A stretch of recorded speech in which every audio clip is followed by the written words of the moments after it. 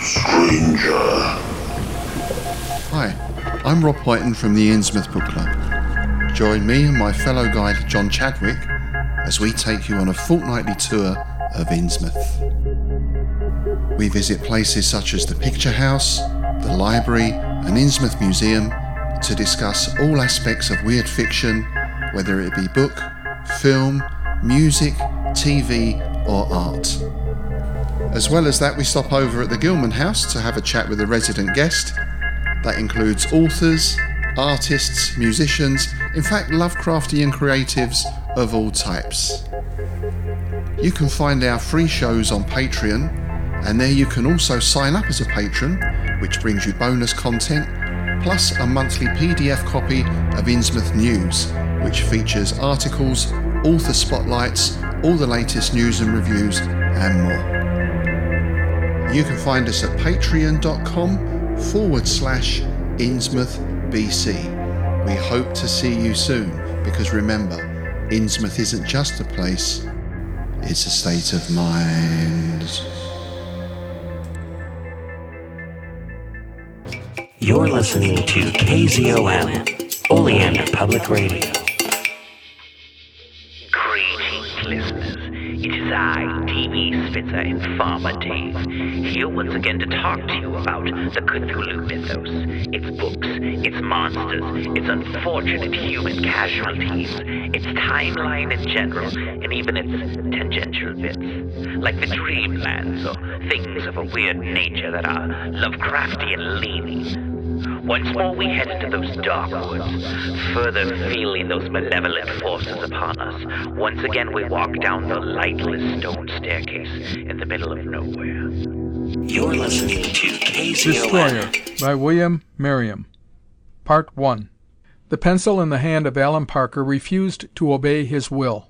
A strange unseen force pushed his will aside and took possession of the pencil point, so that what he drew was not his own. It was the same when he turned from drawing board to typewriter. The sentences were not of his framing. The ideas were utterly foreign to him. This was the first hint he received of the fate that was drawing in like night upon him and his beautiful wife. Parker, a young writer of growing reputation who illustrated his own work, was making a series of pencil sketches for a romance partly finished. The story was as joyous and elusive as sunlight, and until today his sketches had held the same quality. Now he could not tap the reservoir from which he had taken the wind-blown hair and smiling eyes of Madeline, his heroine. When he drew or wrote, he seemed to be submerged in the dark waters of a measureless evil pit. The face that mocked him from the paper was stamped with a world-old knowledge of forbidden things. Parker dropped his pencil and leaned back, tortured. He and his wife, Betty, had taken this house in Pine Hills, a small and extremely quiet suburban village, solely for the purpose of concentration on the book which was to be the most important work he had done. He went to the door of the room that he used for a studio and called, "Betty, can you come here a moment, please?" There was a patter of running feet on the stairs, and then a girl of 20 or thereabout came into the room. Any man would have said she was a blessing. Her hair was yellow like ripe corn, and her vivid blue eyes held depth and character and charm. "Look," exclaimed Parker. "What do you think of this stuff?" For a moment there was silence. Then Alan Parker saw something he had never before seen in his wife's face for him or his work, a look of complete disgust. "I wouldn't have believed you capable of doing anything so horrid," she said coldly. "How could you?" "I don't know." His arms, which had been ready to take her to him for comfort, dropped. "The work has been difficult lately, as though something were pulling at my mind. But not like this. It isn't me. It must be you, since it came out of you." She turned away and moved restlessly to one of the windows. "Through me," muttered Parker. "Ideas come." "You'll have to do something." "But what? I don't know what to do." "Why not go see that new doctor?" asked Betty over her shoulder. "Dr. Friedrich von Stein?" "Von Stein?" repeated Parker vaguely. "Don't know him. Anyhow, I don't need a doctor. What in the world would make you think of that?" "Nothing, except that I can see his house from here. He's taken what they call the old Reynolds place. You know, opposite the church. We looked at it and thought it was too large for us. He's made a lot of alterations." "Oh, yes." Parker had placed the newcomer, more recent than himself. "I had an idea that he was a doctor of philosophy, not medicine." "He has half a dozen degrees, they say. Certainly he's a stunning-looking man. I saw him on the street." "Maybe he doesn't practice." The artist was gazing, baffled and sick at heart, upon what he had wrought. "And what could he do, unless it's my liver?" "He might be a psychoanalyst or something like that," she replied slowly. "But why the wild interest in this particular doctor?" Parker roused himself and looked at her. He felt irritable, and was ashamed of it. "Only for your work," said Betty. A faint pink touched her cheeks. Allen Parker had a sudden feeling of certainty that his wife was lying to him. To one who knew the Parkers it would have been equally impossible to think of Betty as lying, or of her husband as believing such a thing. Parker was outraged by his own suspicion. He sprang up and began to pace the floor. "All right, then," he exploded. "My work is going to the dogs. Why, there's an appointment with Cartwright to-morrow to show him these sketches and the last few chapters I've done. We'll go now. If this man can't do anything for me, I'll try somebody else." In 10 minutes they were walking up the quiet street toward the present home of Dr. Friedrich von Stein. Despite his self-absorption, Parker could not help noticing that his wife had never looked more attractive than she did at this moment. Her color had deepened, little wisps of hair curled against her cheeks, and there was a sparkle in her eyes which he knew came only on very particular occasions. Even from the outside it was apparent that many strange things had been done to the staid and dignified house of Reynolds. A mass of aerials hung above the roof. Some new windows had been cut at the second floor and filled with glass of a peculiar reddish-purple tinge. A residence had been turned into a laboratory, in sharp contrast to the charming houses up and down the street, and the church of gray stone that stood opposite. Beside the door, at the main entrance, a modest plate bore the legend, "Dr. Friedrich von Stein." Parker pressed the bell. Then he squared his broad shoulders and waited. A very miserable, very likable young man, with a finely shaped head and a good set of muscles under his well-cut clothes. He had brought his sketches, but he was uncomfortable with the portfolio under his arm. It seemed to contaminate him. The door opened to reveal a blocky figure of a man in a workman's blouse and overalls. The fellow was pale of eye, tow-headed. He appeared to be good-natured, but of little intelligence. The only remarkable thing about him was a livid welt that ran across one cheek, from nose to ear. Beside him a glossy-coated dachshund wagged furiously, after having barked once as a matter of duty. "May we see Dr. von Stein?" asked Parker, "if he is in?" "I will ask the Herr Doktor if he is in," replied the man stiffly. "Dummkopf!" roared a voice from inside the house. An instant later man and dog shrank back along the hall, and there appeared in their place one of the most striking personalities Allen Parker had ever seen.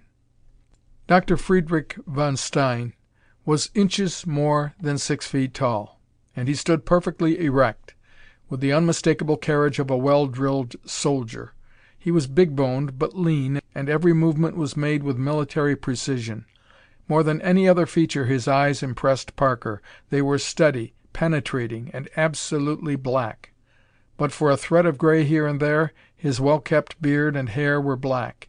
He might have been any age from 40 to 60, so deceptive was his appearance. "Come in, if you please," he said before Parker could speak. Von Stein's voice was rich and deep, but with a metallic quality which somehow corresponded with his mechanical smile. Except for the guttural R's, there was hardly a hint of the foreigner in his speech. "It is Mr. and Mrs. Parker, I believe? I am Dr. von Stein."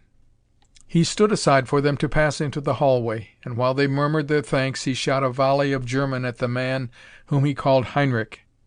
The frightened servant vanished, and the Parkers were taken into a living room furnished carelessly, but in good enough taste. Betty took her place on a couch, to which the doctor led her with a bow. Parker sank into an overstuffed chair not far from a window. "I learned your names because of the beauty of Madame," said Von Stein, as he stood looming above the mantel. Again he bowed. "One could not see her without wishing to know how such a charming woman was called. You are my neighbors from down the street, I believe." "Yes," replied Allen. He wanted to be agreeable, but found it difficult. "And I think Mrs. Parker has developed a great admiration for you. She persuaded me to come here today. Are you by chance a psychoanalyst? I don't even know that you are a doctor of medicine, but—" "I know a very great deal about the human mind," interrupted Dr. von Stein calmly. "I know a great deal about many things. I am not going to practice medicine here in Pine Hills because I have research work to do, but I will help you if I can. What is your trouble?" The question brought back to Parker the mood of half an hour ago. Almost savagely he snapped the portfolio open and spread out a few of his recent drawings, with some of the earlier ones for comparison. "Look!" he cried. "These vicious things are what I am doing now. I can't help myself. The pencil does not obey me. Apparently I have no emotional control. It's as though my normal ideas were shouldered aside like people in a crowd. And my writing today was as bad as these illustrations. I'm doing a book. Consider these things carefully, Doctor. They are not obscene except by inference. They can't be censored. The book would go through the mails. Yet they are deadly. Look at my heroine in these two pictures. In one she is like violets. In the other she looks capable of any crime. What is she? A vampire, if there is such a thing? A witch? I can almost believe in demonology since I made these last drawings." Parker, in spite of his excitement, tried to read the face of Dr. Friedrich von Stein. He found nothing but the automatic smile upon that mask. Yet it seemed to the artist that this time there was a hint of real pleasure in the curve of the lips. Was it possible that anyone could like those drawings? Parker began to think that he was going insane. "This is most unfortunate for you," rumbled the doctor. "I understand. But I trust that the condition can be remedied if it persists. You, Mr. Parker, and you, madam, do you understand something of physics, of psychology, of metaphysics?" "I fear that I'm rather ignorant," answered Betty. "Certainly I am in comparison with a man of your attainments." Dr. von Stein bowed. He turned his black eyes upon Parker. "And you, sir? I must adjust my explanation to, what shall I say, to your knowledge of the higher reaches of scientific thought?" "Why, I majored in philosophy in college," said Parker hesitatingly. "But that's quite a time ago, Herr Doctor. Of course I've tried to keep up with the conclusions of science, but a writer or a painter doesn't have any too much opportunity. He has his own problems to concern him." "Yes, indeed." Dr. Stein was thoughtful. "So, and especially for the benefit of Madam, I shall speak in terms of the concrete." "Please consider me stupid," begged Betty, "but I want to understand." "Certainly, except that you are not stupid, madam. I will proceed. Both of you, I assume, know something of the radio? Very good. You know that an etheric wave transmits the message, and that it is received and amplified so that it is within the range of the human ear. These waves were there when Paleolithic man hunted his meat with a stone-tipped club.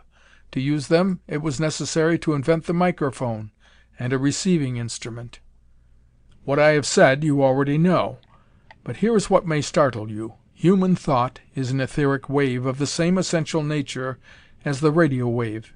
They are both electrical currents external to man. Thoughts sweep across the human mind as sound currents sweep across the aerials of a radio. "I told you!" Allen Parker turned a triumphant face to his wife. "Pardon me, Herr Doctor. I have tried to convince Mrs. Parker that my idea came from outside." "Exactly." Dr. von Stein took no offense. "And a difference between the mind and the radio set is that with the radio you tune in upon whatever you choose, and when you choose. The mind is not under such control, although it should be. It receives that to which it happens to be open, or that thought which has been intensified and strengthened by having been received and entertained by other minds. In India they say, 5,000 died of the plague, and 50,000 died of fear. Do you both follow me?" It was unnecessary to ask. Betty sat on the edge of the couch, intent upon every word.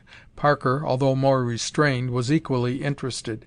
Moreover, he was delighted to have what he had felt instinctively confirmed, in a way, by a man of science.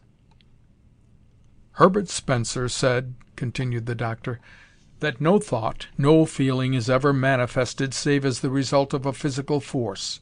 This principle will before long be a scientific commonplace, and Huxley predicted that we would arrive at a mechanical equivalent of consciousness. But I will not attempt to bolster my position with authorities. I know, and I can prove what I know. You, Mr. Parker, have been receiving some particularly annoying thoughts, which have been intensified, it may be, by others, or another. Human willpower can alter the rate of vibration of the line of force, or etheric wave. So-called good thoughts have a high rate of vibration, and those which are called bad ordinarily have a low rate. Have you perhaps an enemy?"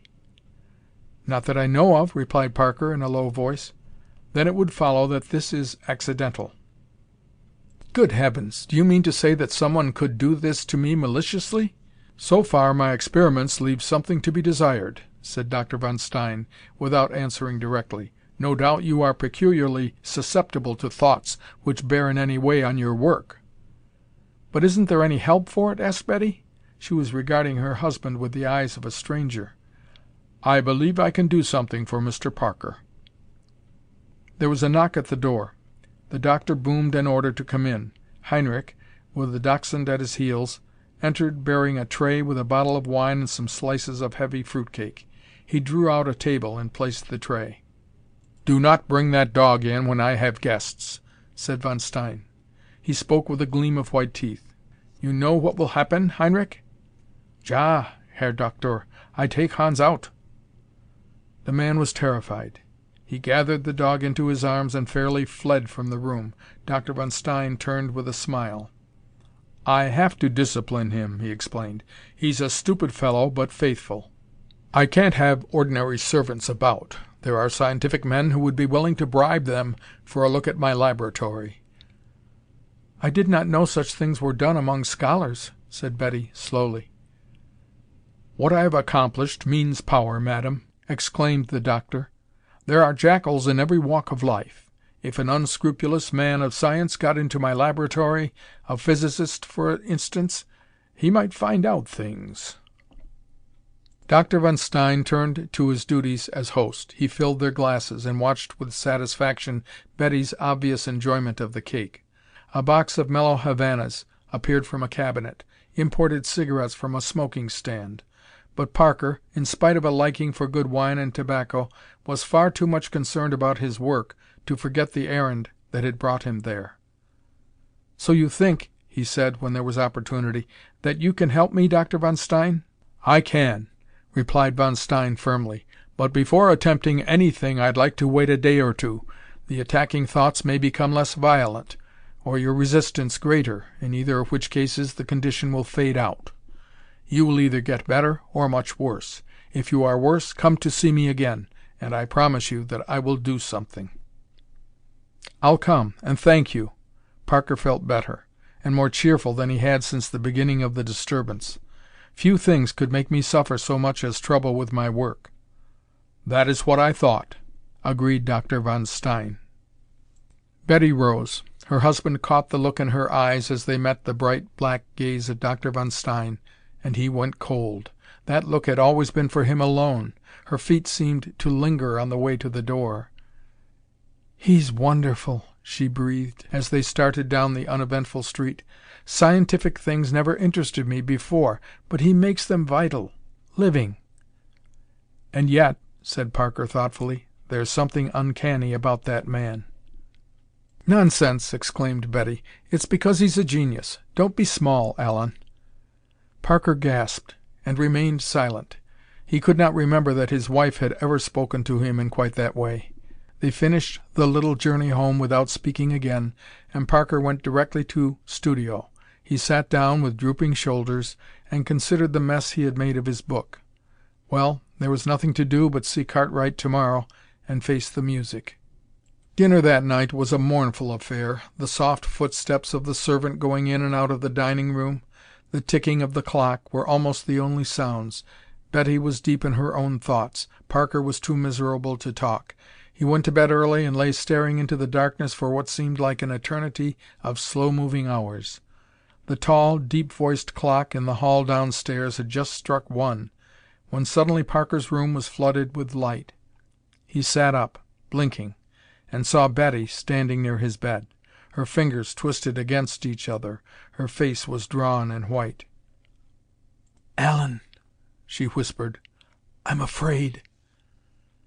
Instantly he was on his feet. His arms went around her, and the yellow head dropped wearily against his shoulder. "Afraid of what?" he cried. "What is it, sweetheart?" "I don't know." All at once her body stiffened and she pulled away from him. Then she laughed. "What nonsense! I must have been having a bad dream. It's nothing. Sorry I bothered you, Allen." She was gone before he could stop her. Bewildered, he did not know whether to follow. Better not, he thought. She would sleep now, and perhaps he would. But he was worried. Betty was becoming less and less like herself. End of Part 1.